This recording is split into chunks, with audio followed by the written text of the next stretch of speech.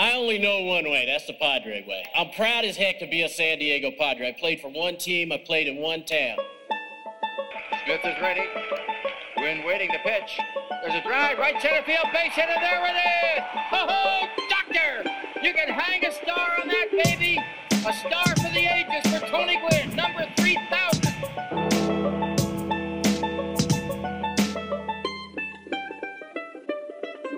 And welcome back, everybody, to the 5.5 podcast. I'm, of course, your part-time host nowadays, Danny Ortiz, alongside with Eric LeBou. And Eric, this every other week bit is working out pretty well, because every time we come back, there's more and more to talk about. Yeah, it's just we had to cut back. We were full-time. We had to cut back because I can't afford to pay you health care.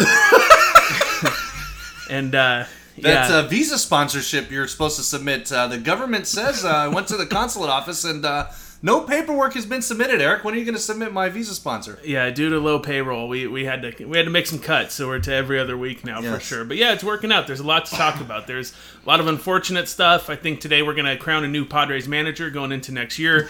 We have a lot to get going. We also have John Conniff from MadFriars who's going to be joining us from Monterrey, Mexico. Yeah, live from over the wall is John Conniff. Yeah, I think he's scouting some young men down there in the down in Mexico. But yeah, we'll see, man.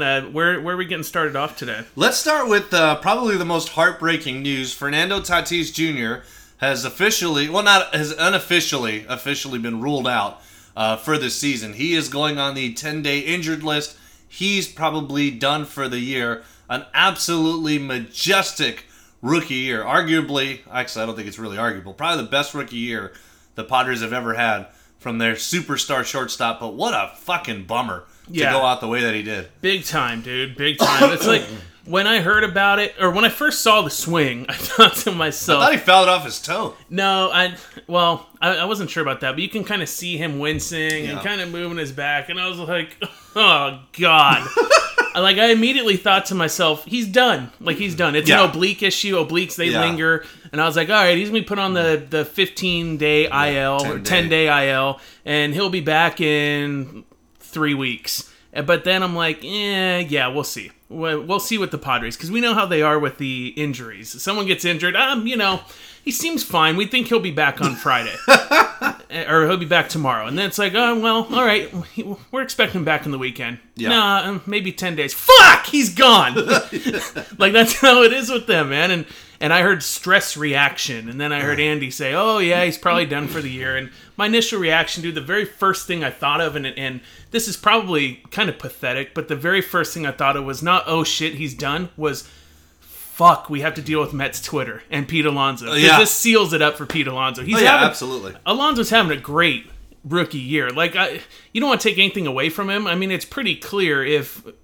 Let's go Mike Soroka! Yeah, I was thinking about starting that bit up, but I'm like, rookie of the year is gone. That's unfortunate. Even if he was gone for 10 days, honestly, I feel like it was probably gone for him. But that was the first thing. It would be really tough to miss, another... I mean, he's already missed 30, missed 40 games. That was the first thing that my mind went to, for sure. But, I mean, he's gone. I think, honestly, if they were, contending for a wild card or contending for playoffs... They might push it, I think he'd be back in a couple weeks. But at this point, you want to give him 30 days to get better. It's already, August 19th anyways? So you give him 30 days, that's September 19th.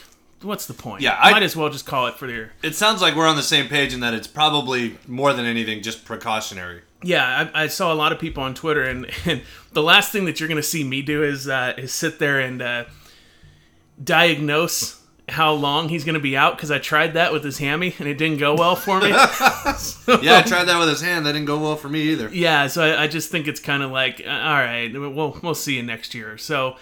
Yeah, I mean, he's gone. The team has fallen back into their, hey, we suck, it's terrible to watch us phase. Not as terrible, but... Dude, if you don't have Tatis, the team is 10 times... It's tough. There's some good stuff going on, but he's the fire behind all the other stuff. It's hard, dude. I still watch every game. I mean, for a couple reasons. One, I have to find a way to ignore my wife, and the Padre game is on, so obviously I'm going to watch it. And two, I want to follow along on Twitter. So, I mean, I'm still watching the games. It's just, dude, it's not as fun. Franmil's gone, and that already sucked. And now we lose Tatis as well. And it's just the object is to win games, and losing Franmil's kind of whatever. But it's just, I want to be entertained. And watching this team, it's not entertaining. Yeah, and it's not. Ty France is fucking like Mike Trout in El Paso. And he comes up here and he's just fucking... But I have on good authority. His swing works in the major league level, Eric. I guess. But at the same time, I don't want to sit here and be like, oh, well, you know, because I defended the shit out of Urias and I defended the shit out of Mejia. I'm like, oh, they need more time. At the same time, I'm writing off Ty France. But he's always going to be an organizational depth type of guy anyways. He's very... depth, backup. Fringe, right? He's a platoon. Fringe average, fringe regular. I mean, there's some benefits there. Number one, you get Tatis healthy.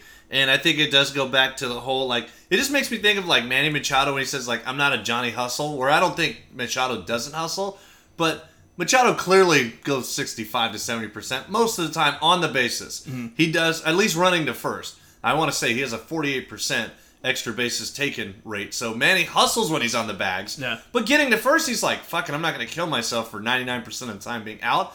So I think that comes with age and experience. It does. I think Tatis is going to learn that over time, especially after this year, because this year, especially the hamstring injury, like that's an injury trying to make a play, and I'm not going to get on the guy for it, but you do have to pick and choose your spots. But also at the same time, that's part of what makes him so exciting. Is that he plays with his hair on fire, but there's a happy medium there. But that is a bummer. But it does give the Padres some opportunity to get guys like Ty France, so you want to see what you've got in him. Get him some everyday at-bats.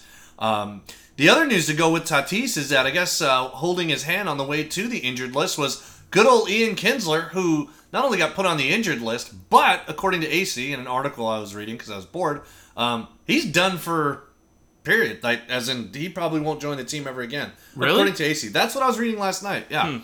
I didn't see that. So wait, he's done for good? I heard he's done for the year. He is done for the year, yes, but based on what I read, it's AC all but insinuated he may be done with the Padres, period. Apparently. Well, I mean, no shit. Yeah, but I mean, not from a standpoint of they're going to release him, more from a standpoint that... Like he might retire?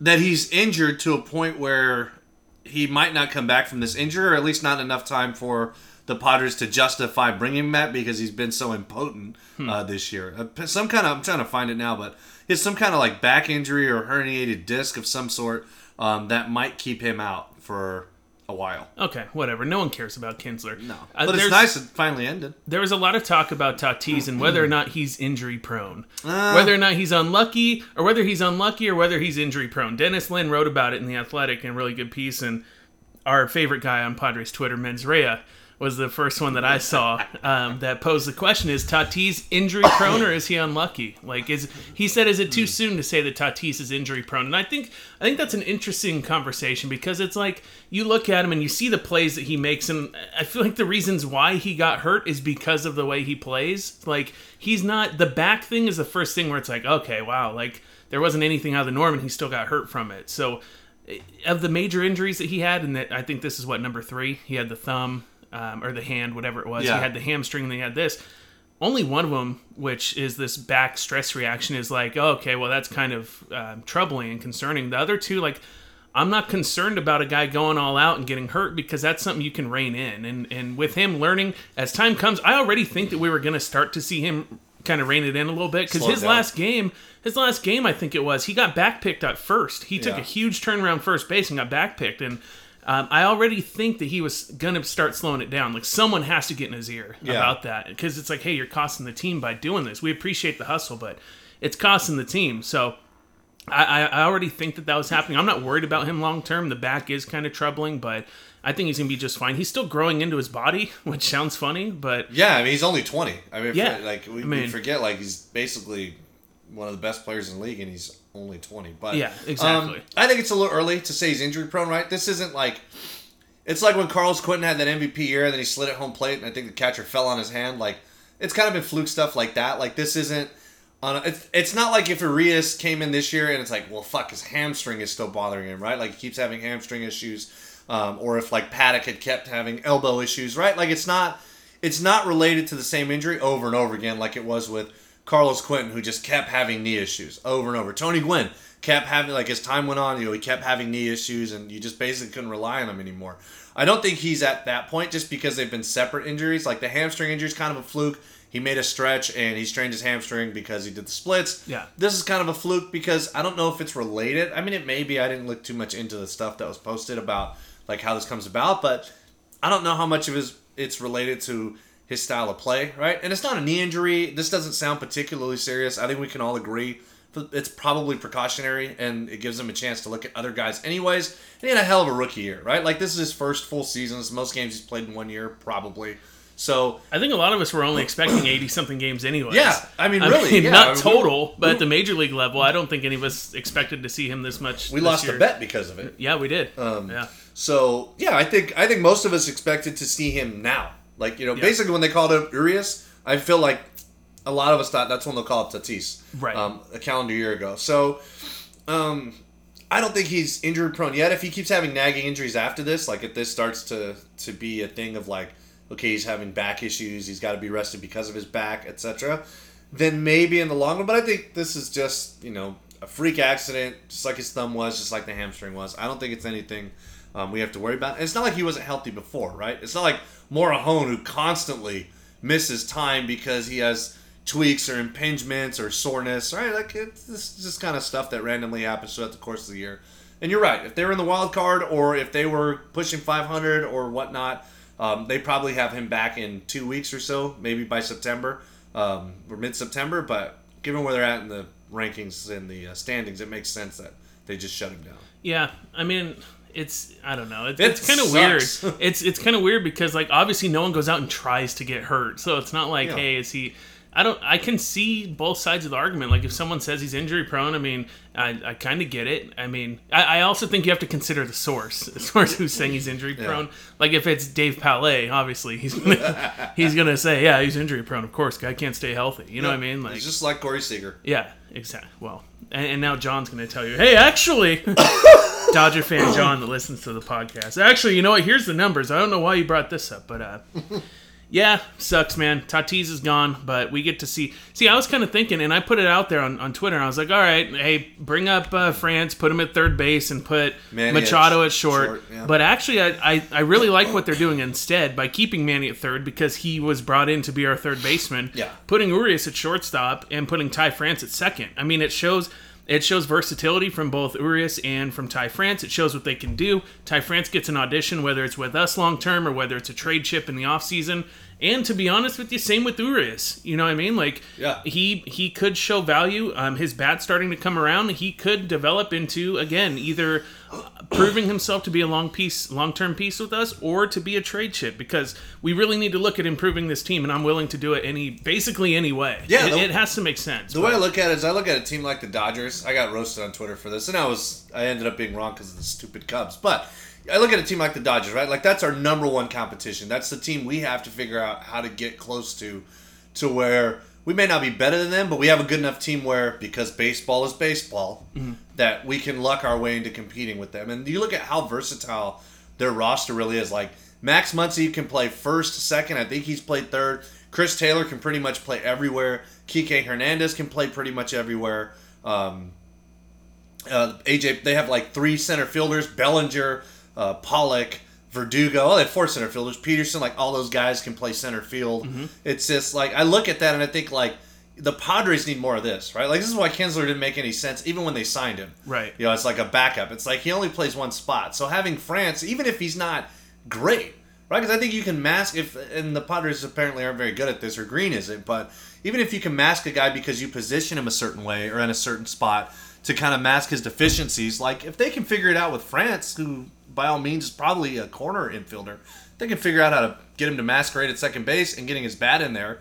That's a good idea, and they're going to have an opportunity to do that. Like you said, either to contribute next year or to possibly be a trade piece to get something that can contribute next year. Yeah, I think, and I've been saying it, dude, and I want to call my shot, but I really feel like this offseason there's going to be a lot of movement, whether it's winter meetings or whenever. There's going to be a lot of movement. I don't know if they're going to bring in Cole. I want them to, but it's going to be a tough sell to bring in Cole. But there's some stuff they could do, of course. But I really see them consolidating prospects. I see them making moves to obviously get the major league team better, but like, I really see like a mini 2014, 2015 offseason. Yeah, very aggressive. Because what they're doing right now isn't really working. It's like, it depends on how you define working. I think if you look at it from a record standpoint, absolutely not. It's not. But they're getting development out of guys who I think we went into the season wanting to know, like, where are these guys going to stand. when 2020 rolls around. But I think you're right. I think Preller's going to go into it thinking, okay, I have this core. I have these guys, all these young guys. I got guys on the corners. So I need to add somewhere. And so I'm going to start trading these, like, prospects who are not, like, the 50 future values, right? Like, I'm holding on to those guys, but I got a bunch of 45s and maybe some 50s that I can flip and get some immediate assets back. I think you're right. I think that's coming. Did you want to go ahead and make our declaration now, or did you want to hold off on that? We can make it now. Okay, let's make it now.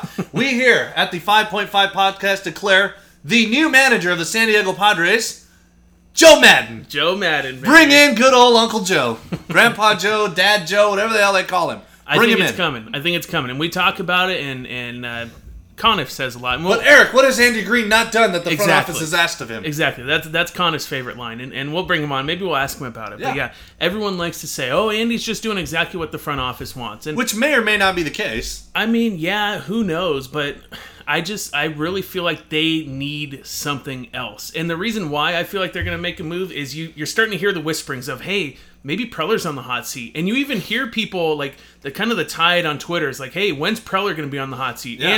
Andy's getting shit on, but no one says anything to Preller. Like, Preller's a guy that put this roster together. And I feel like there has to be a shakeup. That's why, number one, I think they're going to have an intense offseason. So that's going to be shooken up. And then also, they need something different. They need a new voice. They need a new strategy. And I feel like Madden fits that bill. Like, I feel like Madden is the guy that will take the stuff that the analytics guys in the front office are throwing at him and put it to use better than what Green will. I absolutely agree. And I've said this. And people are going to shit on me because I always say I don't fucking care about analytics. But well, yeah, let's use a different word for it. Like, you're not analytics. Strategy. Information. Yeah, right? there you That's go. all analytics. There you I know go. people hate it, but, like, don't worry about the weighted runs created plus, OPS plus. Like, take that stuff out of it. All analytics is just information, right? It's like going into it's like Craig Meddy, for instance, really good at the betting lines, right? But why? Because he's been doing it a long time. He's got his info and the things that he reviews that tells him, okay, this is the way I want to go. That's all analytics is. It's taking information that you have to influence a decision and try to guess what the outcome is going to be. But an educated guess, right? It's not like, well, I think the Royals are going to win the Central next year. Based on what? I'm a Royals fan. Like, right? It's, you know what? Based on this information, I think this player's going to do this, right? That's all you're doing. And Madden comes from a front office that's now ran by the rival Dodgers, or is running the rival Dodgers, but he comes from that where that's why they hired him. He was a guy who was open to the information. He was open to it as a coach in the minor leagues. He was open to it as a manager. He took a team like the Padres, but at the beginning stages of like, hey, we're in this rebuild. We got all these young players that we're kind of trying to mix and match. He took that team and transitioned from a rebuild to contention, where now the Rays, pretty much every couple of years, they seem to be competitive and kind of cycle through. But Madden was at the beginning of that helm where he had the B.J. Uptons and the Evan Longorias and the Carl Crawfords, you know, and David Price and Shields. We had all these young guys that just kind of had to mix and match, right? So he has that experience. He has the experience of taking a team that had expectations, big expectations of Cubs, and transitioning them, from rebuild into contender, but more so than that, transitioning them into contender. We have expectations rather quickly too. Rather quickly, which I think is also because, you know, of the pieces that were in play. But that's to me where the Padres are, right? Mm-hmm. Like if they go out and get a starter next year, whether it's Cole, whether it's Kluber, whether it's whoever they might trade for, right? Like maybe they trade for Bauer for whatever reason, right? And it's taking Syndergaard, whatever. Yeah, exactly. But it's Madden having the experience of knowing, okay, here's a team, and I do think the Padres are on the brink, right? Like I don't think the first half was too much of a mirage. I just think they had a lot of young players that just ran out of gas, and the bullpen was terrible.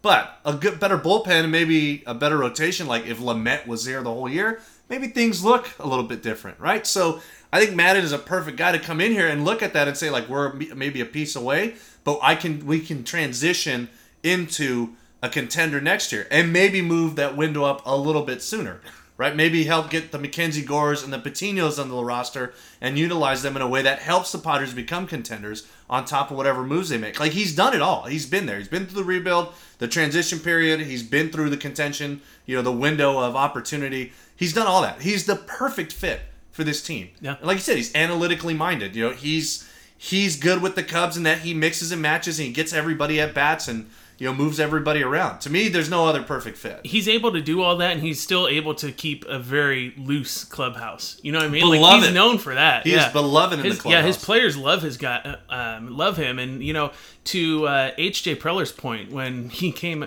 Madden came out and, said whatever he said about Addison Russell. It's a bad look. Well, bad look. What H.J. said is he was making the argument of, you can make the argument that Madden has his guys back to a fault. It's like, maybe you shouldn't do that, but like, he really has his dudes' backs, like, for sure. If someone gets smoked on the Cubs, guess what? The other team's getting smoked, and that's what I want. That's what I want badly, and I feel like he's the guy for that as well. So we'll see. I mean, I'm not crazy about the fact about what he did about Addison Russell, but when I look at one side of what I love about him and one side about what I hate, that's probably one of the things that I hate that, and that's about it. Yeah, that's the one negative I have. Like, even with Rizzo, like, we hated Anthony Rizzo. But, like, if our player had done that, like, imagine if Machado, like, slid into somebody, right, aggressively. Yeah. And Green said, yeah, it was a dirty play. We got to talk to Manny about that.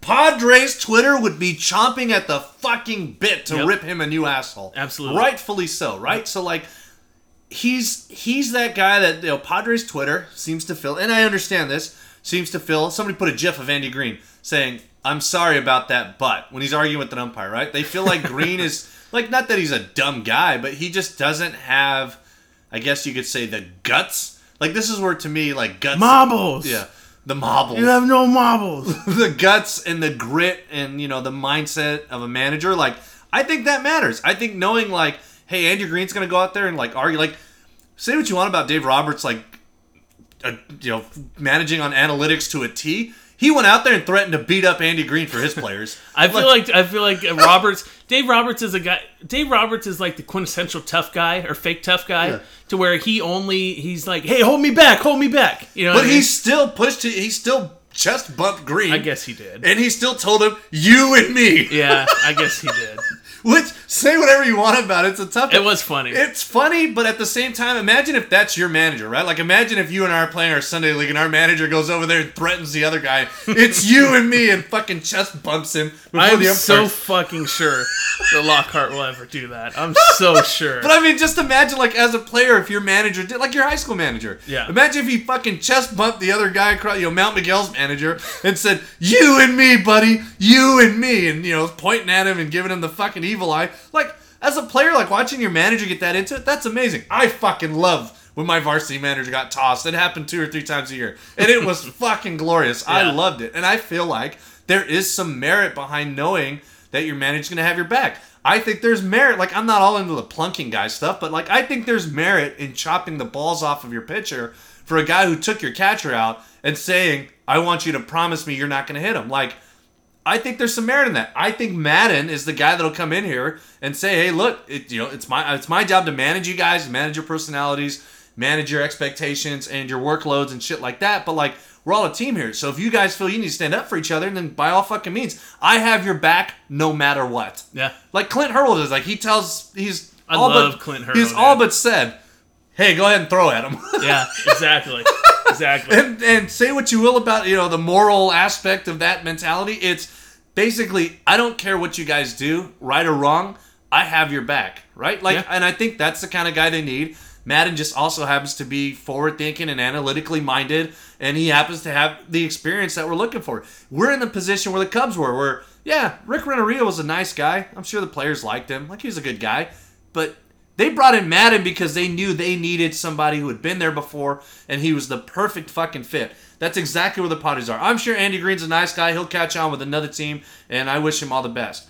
But to me, Madden is the guy that you go after. I want 2 big free agent signings. Cole and Madden should be their 2 top targets. I think they wanted Madden before he signed with the Cubs. Yes. But that was still, they had Black. They're like, all right, we'll give him another shot. And it would have been a really bad look. Yeah, it would have been a bad look. Well, it was a bad look when the Cubs fired. Like, as soon as Madden was like, oh, yeah. oh, Andrew Friedman opted out? Well, I have this option in my contract where if he leaves, I opt out. And they're like, hey, Rick, thanks for everything, but via con Dios. Joe Madden now introduced as the Cubs manager. They shit-canned him quickly. It was a bad look. I think they wanted to go with Madden at that point in time, but they're like, all right, let's stick with Bud and see what he has. It was kind of better that they didn't, because then he'd be here this whole time losing and losing the prestige of being this great manager. I think though it wasn't the right timing then, but now is the right timing. I don't see them letting that pass a second time. No. I don't see it happening. It makes way too much sense. So it'll be nice to have Green out of here. It'll be kind of fun to see what Madden will bring to the team. And man, at this point, like, he's if it really going to jump on that upset. fucking the travel day jump outfits, dude. Oh yeah, he'll jump all over that. Yeah, 100%. Yeah, he'll bring in like weird animals to Clubhouse and shit. And yeah, it'll be fun. Somebody on Twitter mentioned, and I like this, like how Wilson Contreras basically looks at him like his dad. Yeah, that's the kind of relationship he builds with his players, or like he's like a father figure to a lot of these kids. Yeah, Mejia's going to look at him the same way, and I can't wait for that. I cannot wait for that either. Let's talk about Mejia, because as of right now, I mentioned, the Padres are kind of in this position where, it's a failure from a wins-loss standpoint, which I think is an easy out to get rid of Andy Green. But there's been some good progress. Like, Fernando Tatis Jr. was basically, when he's on the field, an MVP candidate, right? Yeah. Manny Machado has been great. He's been Manny Machado. Yeah, and now we're seeing like this up-the-middle core with Margot, who's really stepped it up. Urias has turned it around after struggling initially. Who'd have thought? 22-year-old gets some at-bats, so he gets better. But really, fucking Mejia and Margot have been amazing, especially Mejia. Yeah, what Mejia's been doing, it's been a lot of fun for me, obviously, because I bet. I love stirring the pot, but I know it's not sustainable what he's doing. Like, maybe it's no, dude. He's been batting like 500. Yeah, I know. It's been absolutely absurd, the fucking tear that he went on. But yeah, watching that is, dude, you have no idea how fun that has been for me. For sure. I know how fun it's been. But yeah, I can see that. I can see the core that they're developing up the middle. That's been fun to watch. I still, with Margot, when I watch him, I'm like, it's like he's like Cinderella, and I'm waiting for the pumpkin to come. You know what I mean? But he's been doing it for the longest stretch that he has in his whole career. So I don't know if this is sustainable for him. I mean, he's still really young. Maybe he's only 25. Isn't that amazing? I feel like he should be like 27 or 28. Dude, he's only 25. Yeah, he's super young. So maybe this is who he is. So if it is, then yeah, I mean, I think that we got a good one. But I'm still, as much as I should be convinced, I'm still not convinced when it comes to Margot. I'm having a lot of fun watching it, but I don't know if it's sustainable for him. I think I don't know if he's going to slug 480 once they peter out the ball a little bit there. When they come up with these studies that they don't know why the ball's being juiced and then do whatever they did to eradicate it. But here's the thing with Margot. So since June 1st, right? He's had coming into the night, he's had 197 plate appearances. He's walking at a 14% clip, striking out at a 15% clip. One of the biggest compliments on Margot and why people liked him, right? Preller likes loud tools. Well, his loud tool was he had good bat-to-ball skills. He made a lot of contact. He had a good approach. Maybe he wasn't a walks machine, but he wasn't a guy who was over there hacking. He could put the ball in plays, a line drive type of swing, etc. He hadn't really done that. He did a little bit last year. But this is the first year where he's really, like, the approach has come to a point where it's like, he's going to put the ball in play, not going to chase too many pitches, and he's going to put together a competitive at bat. Right. Since June 1st, he only has an average on balls in play of 264. So it's not like he's getting super lucky or anything like that, right? Like, he's not hitting 500 when he makes contact. But since that time, he's got a 251 average, which still isn't that great.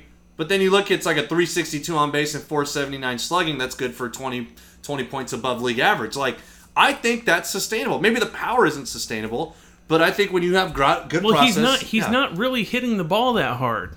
I don't know. I haven't looked up his exit velos or anything like that. Well, what I base this off of, and once again, I'm on Fangraphs. As am I. So this is a bit of breaking news, but he's not. If you look at when I do go to Fangraphs, I like to look at hard hit percentage, medium contact, and soft contact, and it's kind of funny because with Margot, his hard contact isn't that high. So it's kind of weird because his hard contact isn't that high. His batting average on balls in play is 20 points lower than the major league average, which I think is weird. And it's just like, he's not chasing pitches out of the zone. I'm looking at those numbers as well. This is the least that he's chased out of the zone in his whole career. So those things I'm looking at, I'm like, maybe it is sustainable. His medium contact percentage falls right in league average. There you go.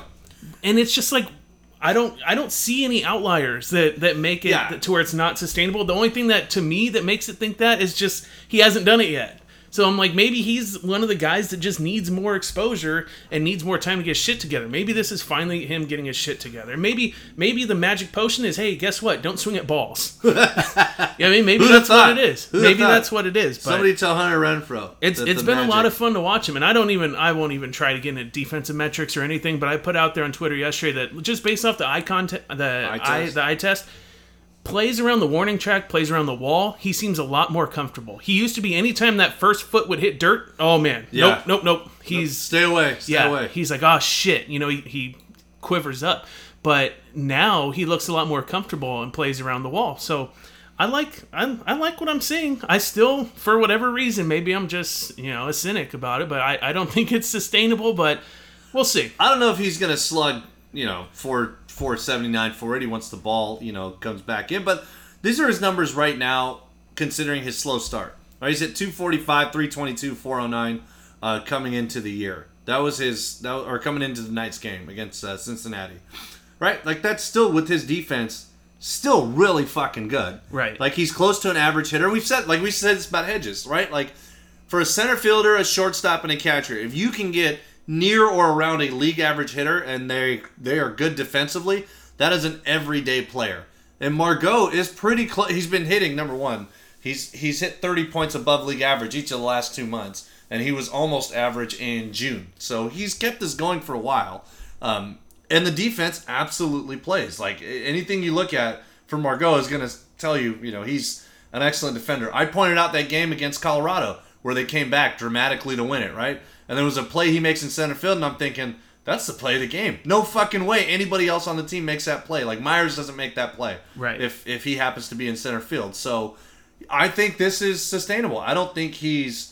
If you look at Savant, though, his exit velo is among the worst. Is it? As far as qualifiers. His hard hit percentage is way down there. I think the walks is what it is. If you look at, like, the guys, if you like expected stats, you know what I mean? If you're like Pog Langford or Ram Platte, you love expected stats. Ex-Woba, all the way down near the bottom of the league. Expected batting average, way down there. Expected slugging, way down there. So how is someone's career year made from all of that happening? Walks. I don't know. You guys tell me. Walks and lack of You guys are way smarter than me. I'm looking at these numbers. I'm the caveman. I'm the caveman that got placed into 2019, and all of a sudden he has a Roku TV. And he does... we have food in fridge, eat all the time. He has an iPad, he has a podcast thing, and he does 4-mile walks every day. Like, that's me. So let me know, how does that happen? I'm really intrigued by how this is coming to be for Margot. I don't know, because it's definitely not bad. Like I said, since June 1st, he's hitting 264 on balls in play, so it's not like he's getting lucky or anything like that. I honestly think it's a huge uptick in... It's a thing in that he's not striking out as much, but he's also walking a lot more. Like 14%. That's basically 14 walks a month. That's 14 at-bats you can take off and know I'm just going to walk to first. Yeah. That's a lot, right? Like, it is. 100 at-bats, now you're like, 85. So I can still get 20 hits, but now all of a sudden I'm closer to 250 than 200, right? So I think that probably has a lot to do with it. And it seems every now and then he'll run into like a home run where he just absolutely hammers. Yeah. And but nonetheless, like at the very least, he seems to be a piece where it's like, okay, well, he's good in center. That's one less thing we have to worry about. Yeah, I'll tell you what it has earned him, though. It has earned him, like, I'm not so quick to say, yeah, the job is Franchi's. If he can, if hell freezes over and Franchi's healthy, that's his job. Yeah, like, speaking I'm of not injury, as quick. Yeah, I'm not as quick to say that anymore. I don't know how Margot is doing it, but he's doing it, so he's earned at least that. Yeah. So there's another thing, by the way, that we can like point to Madden in that, like, let's be honest here. Hunter Renfroe's been trashed for a couple months. He's been terrible, dude. He's been fucking awful. It's as soon as Andy, like, for all the compliments I gave Andy Green being creative and getting Myers, Margot, Renfroe, and Reyes a ton of at-bats each and not letting them get cold, but also not letting them spiral into slumps, it's been the exact opposite. Like, well, Hunter will get out of it eventually. It's like, he's not. He looks like a platoon player. Yeah. So, but that's another thing that Madden is good at. Let's say they don't make any more trades, right? It's Margot, it's Cordero, it's Myers, and it's Renfroe. Those are your four outfielders. Like, I think Madden can make it work. I'll tell you right now, I think there is no chance that's their outfield next year. Mm-mm. I'll say there's zero chance. And who do you think the odd man out is? I think there's a couple odd man out. I would be surprised. Put it this way. I'll be surprised with the way I see their offseason going. I would be surprised if Renfroe is on the team next year, and I would be surprised if Will Myers is on the team next year. I think they're going to eat money for Myers. I think they're going to eat money for Myers, and if they can't find a taker, then sure, he'll be on the team. Now, do you think it'll be both or one of the two? Because I don't know if you can get rid of both of them. Why not? Who are you going to replace him with? External options. Trade for, you mentioned, and we've seen on Twitter, trade for Mitch Haniger. Yes, but that trade a shit ton of prospects. Like, that kills. Figure it out. That kills one guy. We still need another corner outfielder. These guys, we always say, like, are they championship caliber? No, absolutely. I don't not. see, especially Hunter Renfroe. No, not championship caliber. He's not. Like, I tried to tell everybody. Yeah, I'm done with the this might be who he is bit. Like, we're done with that. Yeah. Okay, he's been trash. He is. He swings at a lot of pitches. He didn't change his approach. His on base is always hovering around 300. Yeah. He's just not hitting one every 3 balls out of the ballpark anymore. Oh, God, dude. I know he's tough to watch. It's so frustrating. It hurts more in that we don't have anybody else, like, because Franchi is seemingly injury prone, right? To like plug in. But yeah, I mean, I can see one of the two moving. I think of the guys most likely, it's probably Renfroe because you could probably get something for him, or at least get more for him, and not have to eat a ton of money. I don't think Will Myers is this bad. I mean, he's been better of late, it seems like. I haven't actually looked it up, but yeah, I have a soft spot for Myers, so I feel bad for him. Honestly, if he sticks around, I'm okay with it, of course. But I think Renfroe's gone. I think Renfroe's gone, and I'm honestly kind of looking forward to that. Wow, I can't believe you're saying that. You almost got a Renfroe jersey in 2016. Yeah. Wow, or 2017, excuse me. Dude, it totally goes against my whole mantra of loving rednecks that rake.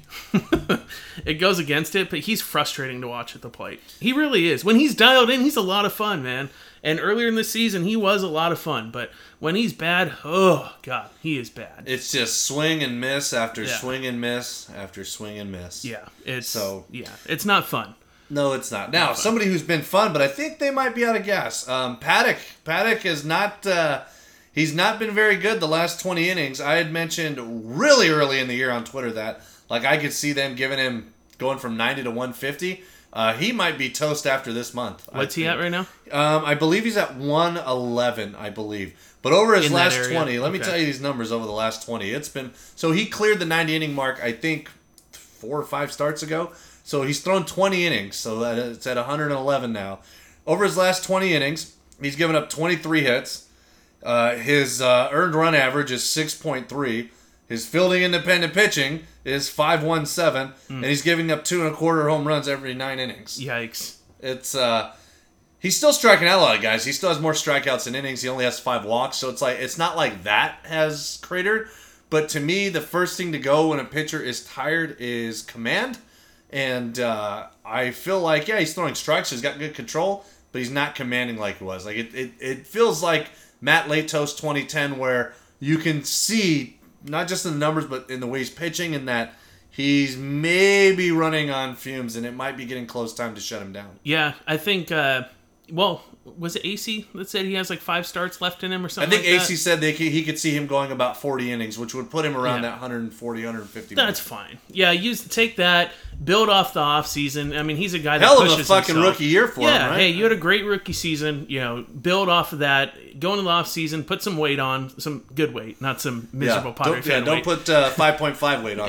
Don't put 5.5 weight on. Yeah. Put on some good weight, put on some muscle, make yourself more durable going into next season so you can give us the whole season. And, work on it, dude. I think he catches too much of the plate, especially with 2 strikes. Yeah, I've seen that. I feel like that. I feel like you're right. It kind of reminds me of like Baez when Baez was in Single A, and he's just carving motherfuckers up because he threw really hard and had a good breaking ball. Right. Same thing with Paddock. He's far too advanced last year for Double A. He probably could have pitched in the majors last year. I don't think there's any discernible difference. But I think you're right. I think he has to learn how to throw a strike without throwing it over the plate. Yeah, exactly. And I think that comes with deception. I've been reading this book, The MVP Machine, which I highly advise. John Conniff turned me onto it. Oh, yeah? And it's talking about, guys that go to drive line. It has a really good section on Trevor Bauer's thought process about pitching. I 100% believe Chris Paddock can develop a third pitch. I don't know if it's a curveball, but I'd be interested to see his pitch effects data, and based on spin rate and how the ball comes out of his hands, maybe there's another pitch in there. He's just not using the proper tools to figure it out. Maybe go in the opposite and think of that. Okay, I want to improve my curveball. How can I get more spin on my curveball to give it more depth, to tunnel it better, to have it have better break? What can I do in the offseason? And you're right. Put some muscle on.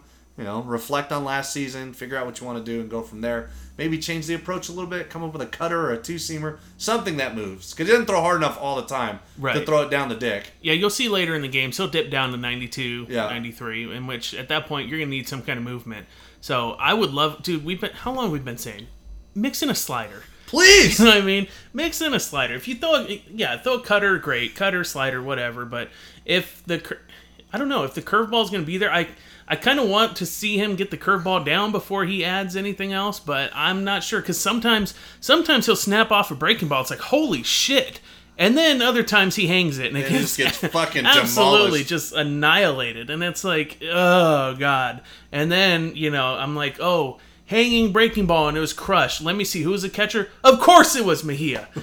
Of course it was Mejia, because why else would that hanging ball, or would that breaking ball be hanging, if not, for the catcher behind the plate? But, yeah, I totally see what you're saying. So it's like, do you have him just start? I mean, like, we had mentioned going in the piggyback or going to the bullpen or, doing that, but at this point, man, give him a couple more starts and call it a year, I think. Yeah, I think so. I think maybe shut him down going in September, or if you're not going to shut him down, just be like, hey, look, like, you have two options. You can just shut you down and call it a day, or you can be an opener. Like, do you want to do that? Do you want to go 2 or 3 innings, get your work in through the first part of the lineup, and then go ahead and go reflect and have a seat and wait for the next start? I think there's creative ways to do it to keep him out on the field. I think he'd be much more open to being an opener than he would be to just saying like getting shut down. Getting shut down. I don't think he would like that one bit. He doesn't like that they're fucking. He doesn't like the pitch. Yeah, he doesn't like that they're limiting him as it is, even though. Looking at his numbers, maybe he's getting. I don't know for sure. Like only he can know, right? I'm just going based off, the numbers I'm looking at, and maybe he's a little bit tired because he's giving up more home runs, and usually that means like you're making mistakes, right? The guys aren't going to dig out his changeup very often. If they do, great, but giving up a lot of home runs and hard contact, that's missing over the plate. So maybe you tell him, hey, go out there and just give us 3 innings, and we'll figure out a way to bridge it to the back end. They got guys like. Erlin's back up. Perdomo has been sneaky solid this year. Mm-hmm.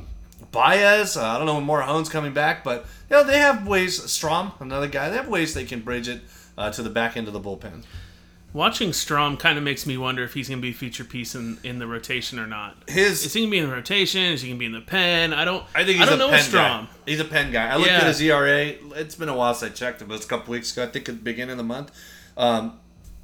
Take defense out of it. Fielding independent pitching it was like under 2 as a reliever, which is really, really good. But I think that's what he is. And they're having that 3-batter minimum. I think it's next year. But the Padres are oddly set up really well to do that. And I think the guy to handle that ship and be creative with this pitching staff is absolutely Joe Maddon. Yeah, I mean, yeah, dude. All signs point towards Maddon. That's the easy way out. Like, hey, of course. I mean, is it really easy? You're gonna have to pay him, a pretty lofty salary for a manager. Like, he's basically you're signing a market value free agent, but as a manager, right? Like, it's kind of like if you I identify Joe Girardi as the guy I want, right? Like, he's not gonna take Aaron Boone money. It's like, motherfucker, I'm established. Like, I have an established track record. Yeah. Right. So it's not like it's gonna be cheap to get Maddon. Yeah. Well.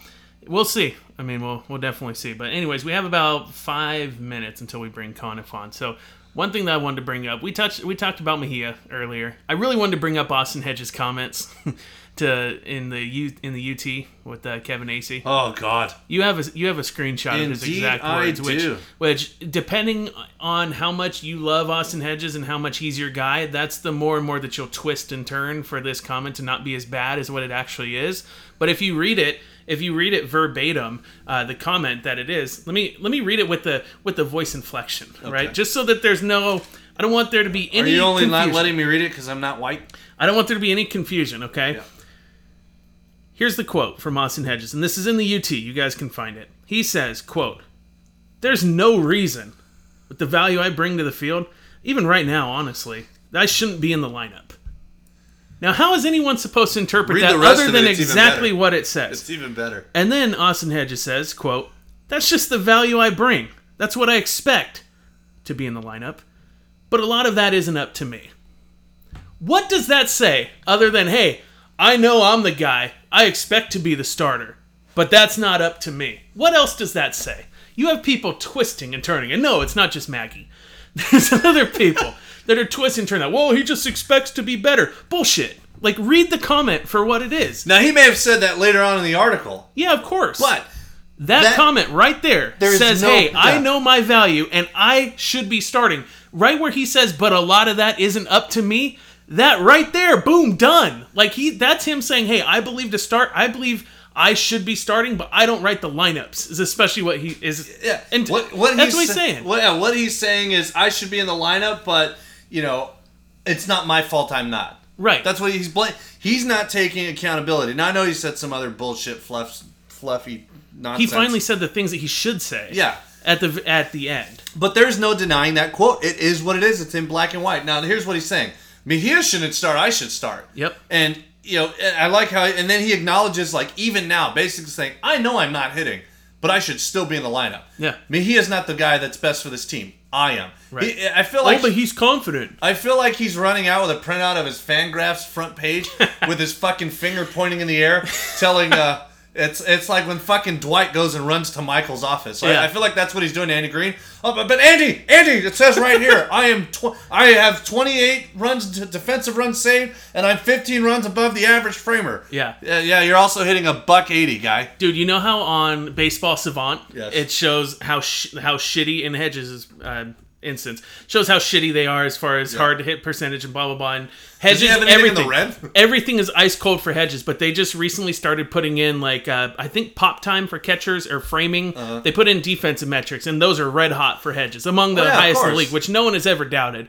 But maybe for Players Weekend, Austin Hedges should use his Savant and just Photoshop everything except for his defensive out. Just put that on the back of his Player Weekend jersey.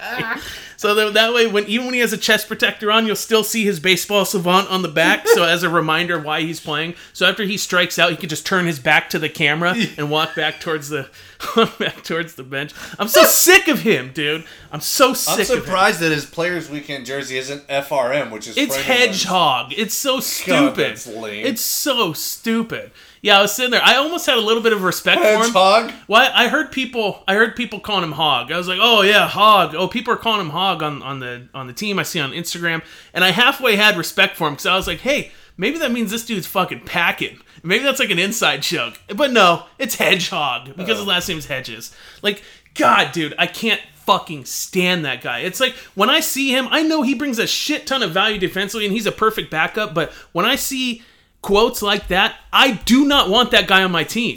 I want him gone. I don't even want the pitchers to have the option of wanting to throw to him. I want him gone. It's not a team first comment, right? It's not a jersey on the front counts more than the name on the back comment, right? Or the name on the front, right? It's that bullshit that Nick Hundley pulled when he was pissed off that the better guy was getting playing opportunities and he was getting benched because of it. So instead of owning up and saying, hey, I understand where the team's going, this is a young prospect, they gave up a lot to get him, they want to see what he has. Nope. Well, I should be playing. I didn't take steroids. Yeah. It's being completely selfish, self-centered, arrogant, entitled, and he's being a brat. That's what he's being. It's like my 4-year-old daughter, I told you this in a thread. It's like when my 4-year-old daughter gets pissed off at me because I tell her she can't have candy for dinner. Yeah. That's how he comes off. He comes off completely entitled, like, this is my job, I should be playing, the other guy shouldn't be playing, I'm the best guy, I should be out there, I don't care what anybody else says or what value Mejia is bringing to this team, who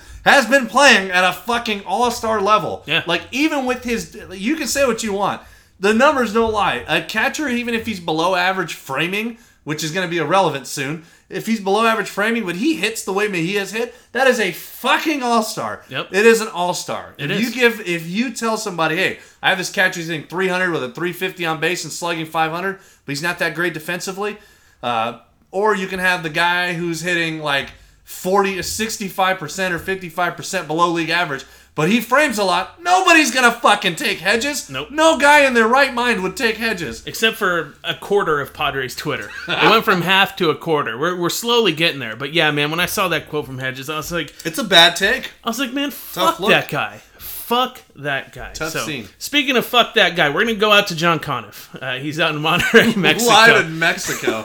That's quite the transition. We love our pal JC. So we're going to head out to Monterrey, Mexico and try to get in touch with the Overlord, John Conniff from MadFriars. Make sure you guys subscribe, madfriars.com. And if you ever want merch from minor leagues, make sure you go to MadFriars and click through the affiliate links on their page. Give them some MadFriars credit. gets hooked up from that, so make sure you guys do it. Anyways, here comes John Conniff. All right, folks, we are back live with a limited Wi-Fi card via Walmart Mexico. John Conniff in Monterey. John, welcome back, sir. Hey, it's a pleasure to be the first international guest of the 5 Point. Yeah, so you're down in Monterey. Now I'm thinking there's no teams down in Monterey for the Padres. Are you scouting the young men down on the fields, or are you there for work? I'm there for work. I'm doing the work on behalf of the U.S. government. So you guys can thank me later. The liaison to the president, I assume, John, doing God's work as always. God, man, I thought we were friends, Dan. So talk to us. You were recently in Tri-Cities taking some games with the Dust Devils there. Kind of set the tone. Who's out there? Because I'll be honest, pardon my ignorance, I don't know a lot about Tri-City. You're not really missing that much. No offense. I mean, the best guy, the most interesting guy I thought was the guy we had on the site about a week ago, Sean Gilby. I thought it was an interesting prospect. He's about 6'2", 200 pounds, been playing third, a little bit of left field. He's a good athlete. The interesting thing about him is he's a quintessential guy that Danny would love. He does well on WRC. He has a good OPS. And the thing they're working on him is, unlike a lot of guys at that level that you see that kind of swing at just about everything because they can actually hit most things like that in high school, and they got to learn when they get to the pros. They're working on expanding Gilby's strike zone out a little more. He still strikes out a little too much, but when he makes contact, the ball goes pretty far. He's a good athlete, and I think he's somebody to watch. Dan Dallas is a good relief pitcher who went back after struggling at Fort Wayne. He's someone to keep an eye on. Matt Acosta's he's a 12th round pick this year out of USC. He could be someone to look at. Johnny Hosma maybe, but a lot of these guys were kind of in their second year from the AZL and got moved up.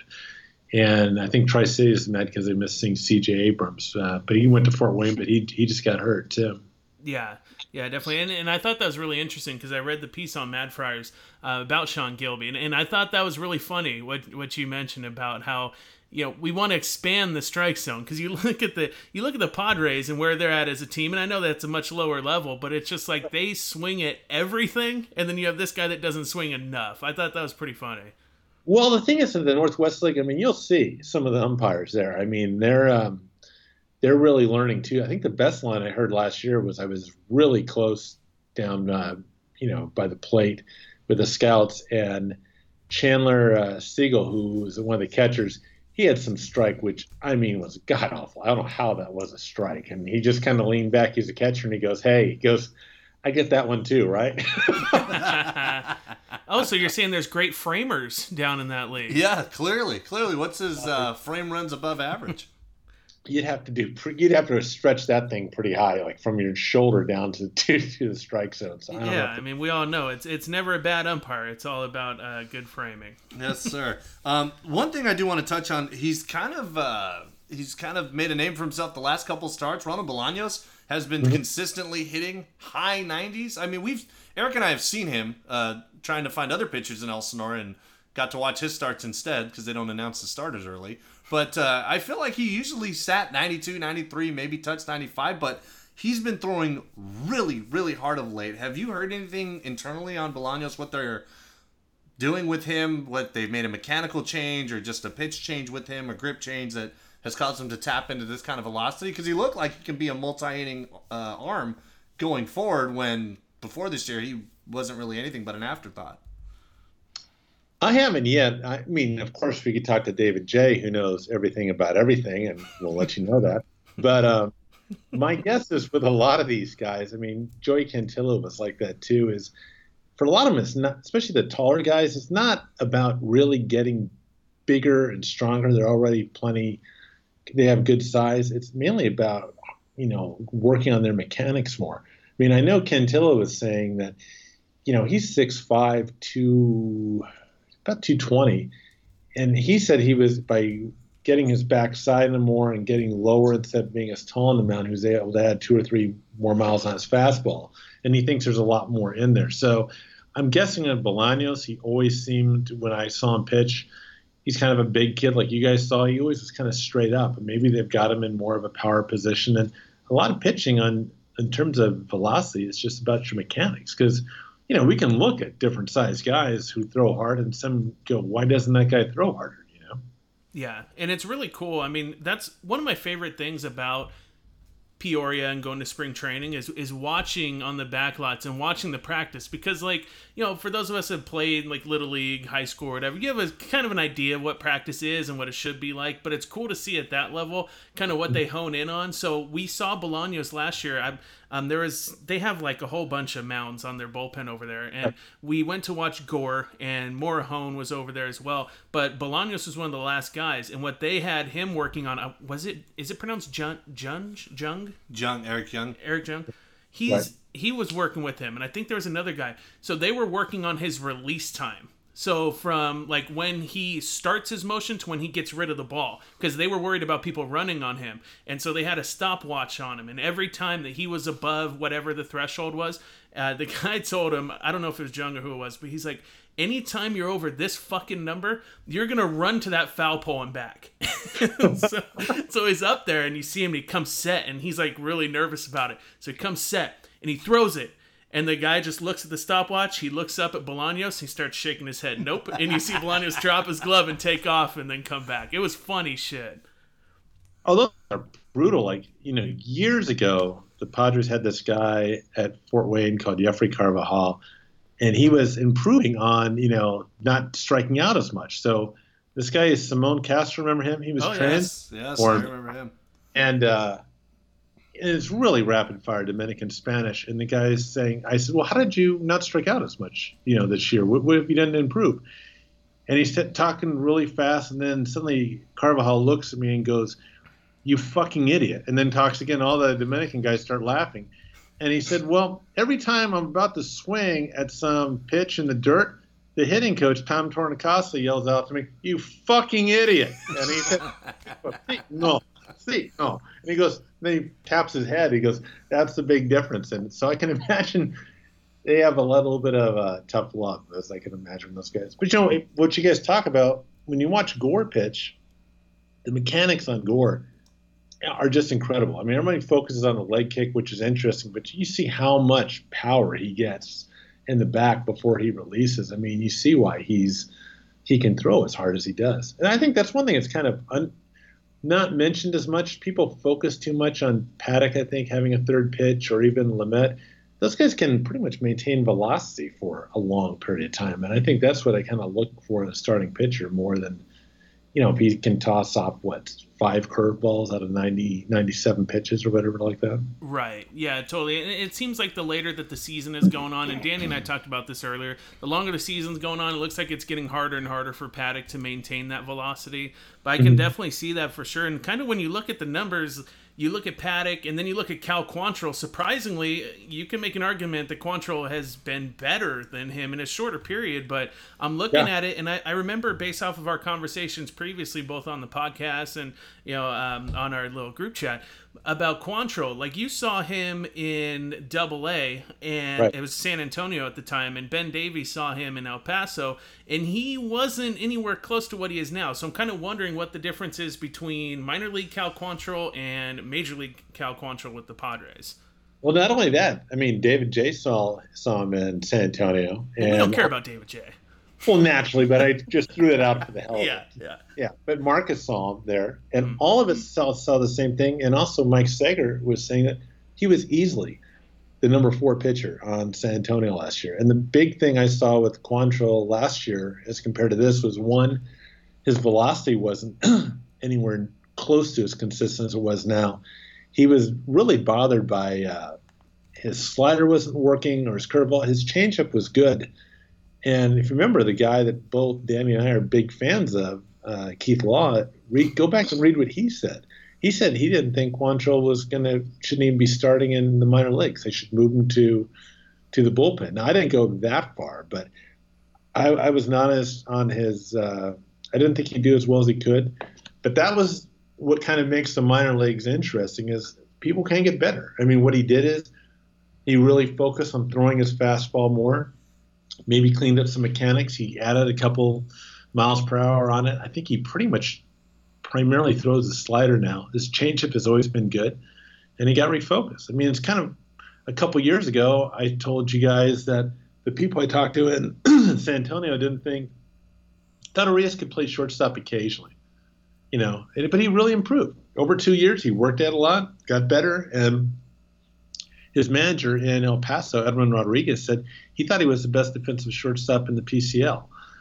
And as a note to our friends at the Dave and Jeff podcast, because Arias is playing shortstop doesn't mean the Padres don't think he can play second base. Okay, guys? You're kidding. I thought they gave up on him. Yeah, that's it. Get a pencil out. I'm talking, okay? So, no, those guys know I love them, but I mean, Jesus Christ. God.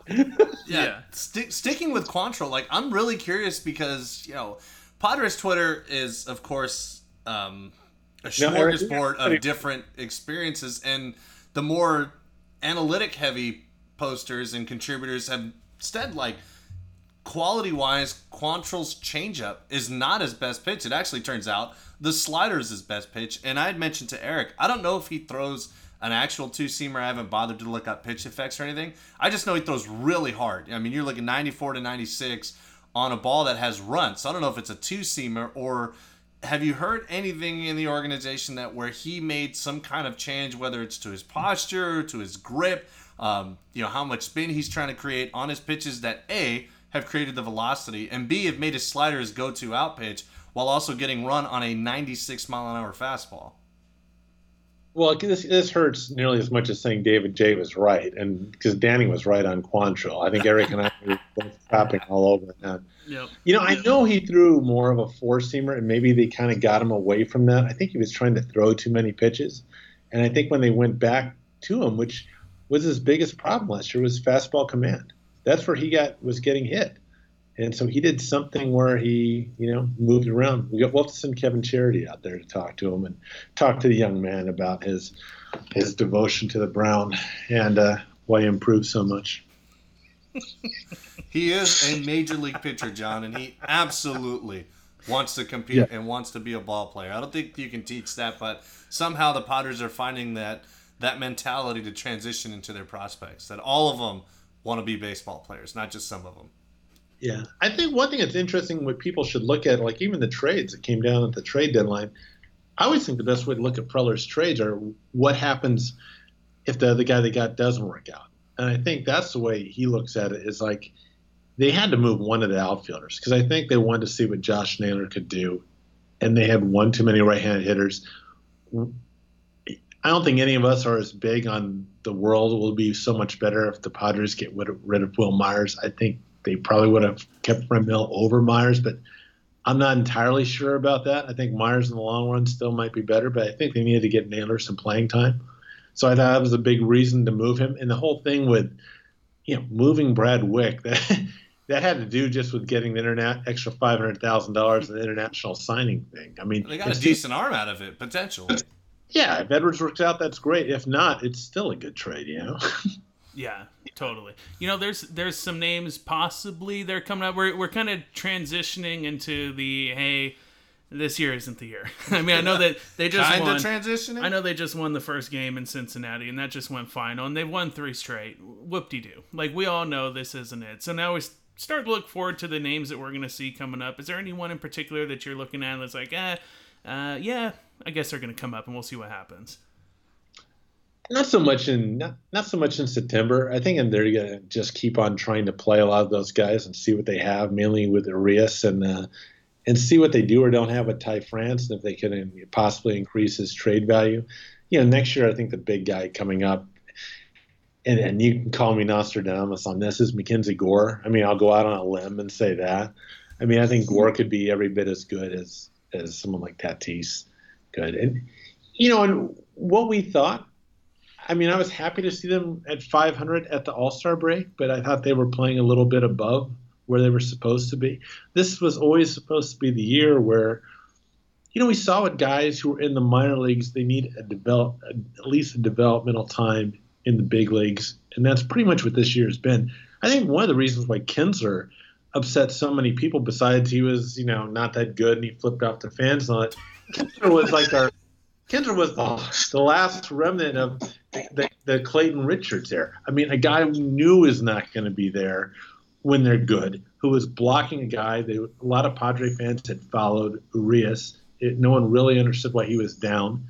And that was kind of the last part of that. So I think 2020 is the year I think they're going to compete, for a wild card. And I think everybody thought that. I don't know who was thinking like 2019, okay, now they're going to go to the playoffs. 2020, World Series. No, they don't get it. Time to fire Green. I mean, maybe there's a reason to fire Green, maybe not. I think as we were talking off the air, I just want to know what Green was supposed to do that Preller asked him to do that he didn't. I mean, that's I don't think it's anything, to be honest with you. But I think it's more of like, who's the better fit? But you do make a good point. I think the 500 and Paddock coming up and Tatis breaking camp, both guys like, hey, they're on the roster, was more win now moves. Obviously, Machado, the first 5 years are probably the most important of his contract. But at the same time, this kind of year did allow us to see like Cal Quantrill basically leapfrog Logan Allen, who was ahead of him, on top of probably Lucchesi and Lauer. Like, Quantrill came in, and he's probably the fourth or fifth guy on the depth chart, and he leapfrogged Allen, who's now traded, and just got sent down, and that got us Trammell. So stuff like that going on. Speaking of Trammell, anything on him real quick before we transition to David J, fighting as to why Arby's chicken sandwich is not being talked about on Twitter. Oh God, man! He doesn't get his horsey sauce. He gets to be a real prick. I don't have a whole lot on Trammell right now. I've seen some things on him on video. I think he's some of the biggest thing why I think they got Trammell was Buddy Reed and Michael Geddes, who, we've always talked about and like they just haven't put up the numbers. And so Trammell is a good option who could possibly be a center field a prospect. That's probably one of the weaker parts of the organization going into the trade deadline. Yeah, we'll see. I mean, we all have high hopes on that trade for sure. And Trammell, he has question marks, but I think that he'll be exciting for sure. I mean, he's going to be intriguing to watch at the very least. But one thing I wanted to ask you before we let you go, and we appreciate your time. No, fine. I want to hear. I want to hear your thoughts on the catching situation. You know how I feel. You know how Danny feels about the catching situation. And we read the thing that Dennis Lin says about Mejia and how his piece that he had in The Athletic was really complimentary of Francisco Mejia. And what I think stands out big time, and it really kind of gets overlooked, is how he made it a point in that article to point out that Mejia is really putting an emphasis on control or gaining his command of the English language, because that's going to be big when it comes to communicating with pitchers, developing a game plan. I thought that was huge, and I just kind of want to hear your thoughts on the catching situation. Are you more of a defensive guy? The bat doesn't matter, the saving runs matters, or do you want the guy that's like league average glove probably, but he brings the stick? Where do you stand? Well, I'll say this: I've seen Austin Hedges at all four levels when he came up. I saw him when he hit pretty well in Fort Wayne and El Paso. I saw him when he didn't in San Antonio. And all of the catchers that I have talked to this year, Austin Allen, Blake Hunt, Torrens, Hosma, all those guys, I think there's a little bit more to his value than just framing. They all talk about Austin Allen's the guy the coaches always talk about, helps them prepare a game, run a game, all these different intangibles. And he's supposedly the best one and held up as a model. And I agree with all that. But, if you hit 195, you got to put this information in a hierarchy. I don't think anyone, especially in the National League, can be an everyday player and hit 204 over 1,000 plate appearances. So I thought Hedges has had more than the fair shot, and I would go with Mejia right now.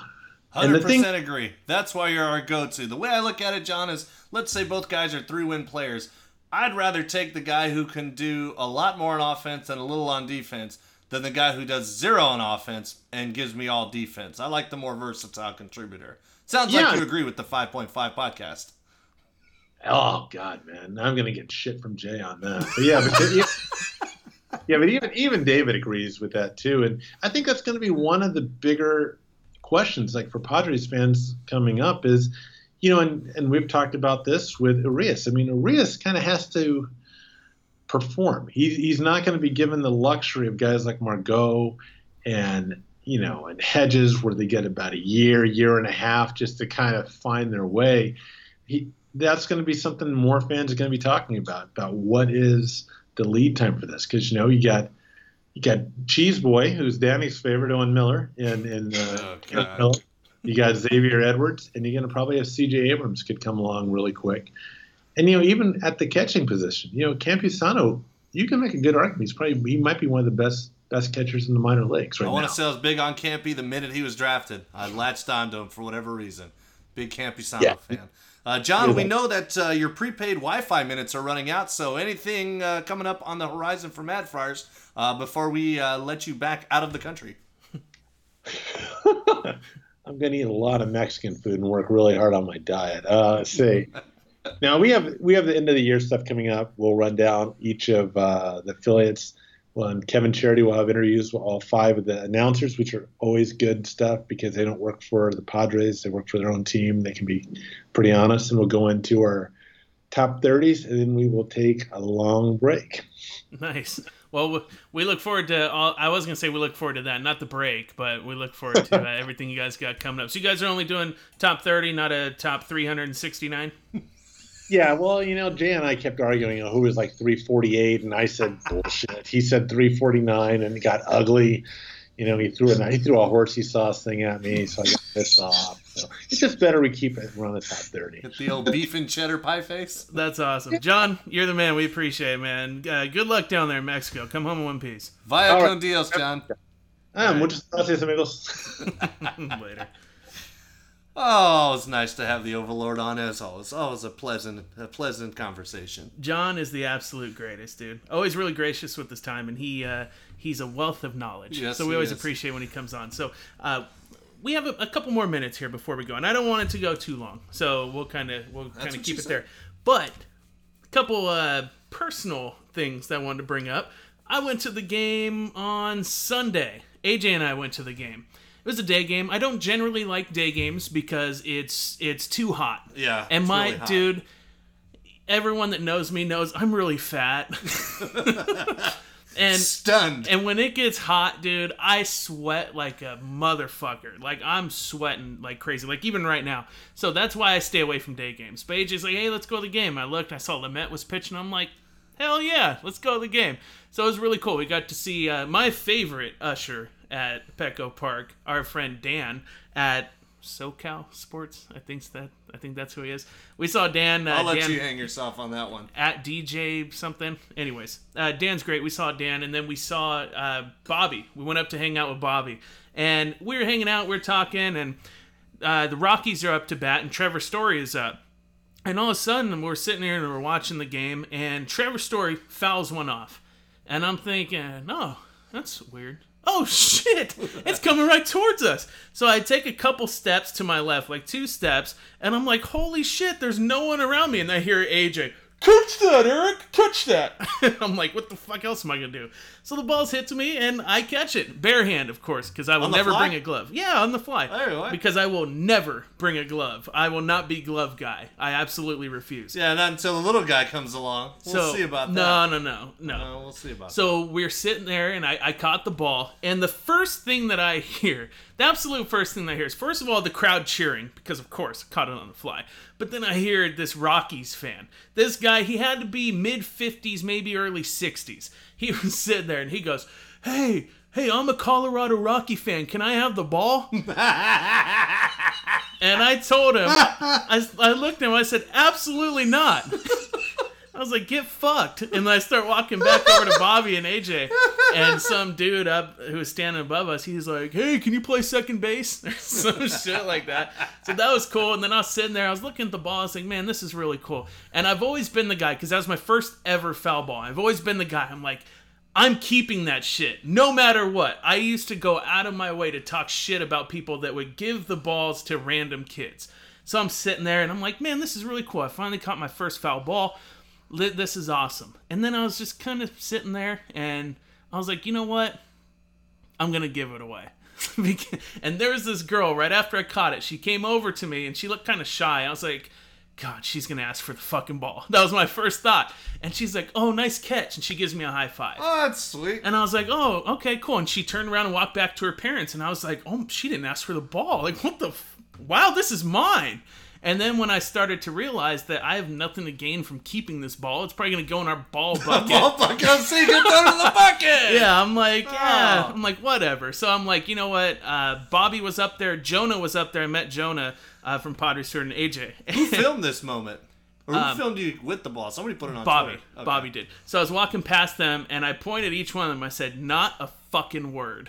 And they're like, what? And I walked over, and I handed out the ball. I said, hey, do you want this? And her mom's like, oh my God. She was just saying that we never get stuff like that. And her mom was like, really happy about it. And the girl was really happy. She started beaming. And I was like, okay. The mom was like, hey, can you take a picture with our daughter? Oh, God. I'm like, she likes me more than my mother-in-law does. World-renowned Twitter curmudgeon. Yeah, so we're sitting there. I took a picture with her daughter, and that'll never be found, hopefully. Hopefully it'll never surface. I hope it surfaces. So we go back. I say later to Bob, I'm like, whatever. Hey, see you guys. We're out of here. So I go back down to our seats, and we're hanging out. And Bobby sends me this message. It's a video. And he's like, I badly want to post this. And I'm thinking, I'm like, what is it? I watch it, and she's like, thanks for the ball, Eric. I was like, God damn it, Bobby. So everyone was commenting, hey, did you give it to a kid? Did you give it to a kid? And Bobby responds, he's like, total villain. And he posted a video of it, and I was like, God. You've been ruined. Yeah, I'm a fraud, dude. I'm a big fraud. But big fat fraud. Yeah. So one other piece of news, we had talked about this a couple of weeks ago, and maybe this is what's starting the transition of me getting like way too soft. I found out the thought was, please have a penis on that screen when we went in for the anatomy scan, my wife and I, and God damn it, there was a penis. I'm having a boy. My wife and I are having a baby boy. Thank Jesus. I wanted a boy so bad. So we're going to have one. Yes, we did the whole gender reveal cake bit, which I got shit on. Of course it was a cake for Eric. I got shit on. So a big fuck you to H.J. Preller. A big fuck you to R.J.'s fro. Motherfuckers. Oh, you did the cake? That's lame. There was like 6 of us there. It was our immediate family. Yeah. Our grandmas wanted it. So you guys can eat shit. Yeah. So... anyways, yeah, it started from me being like, oh, hey, I gave the ball to girl, to telling people to go fuck themselves. So anyways, hey, we appreciate you guys tuning in. It's been a long couple weeks without you. We'll probably see you again in a couple weeks. We'll see. Maybe there's some breaking news and we'll come back. But I highly doubt that. Yeah, highly unlikely. Yeah, until then, I hope Leisure Fryer enjoyed his 4-miler today, and we'll see you guys next time. We're out of here.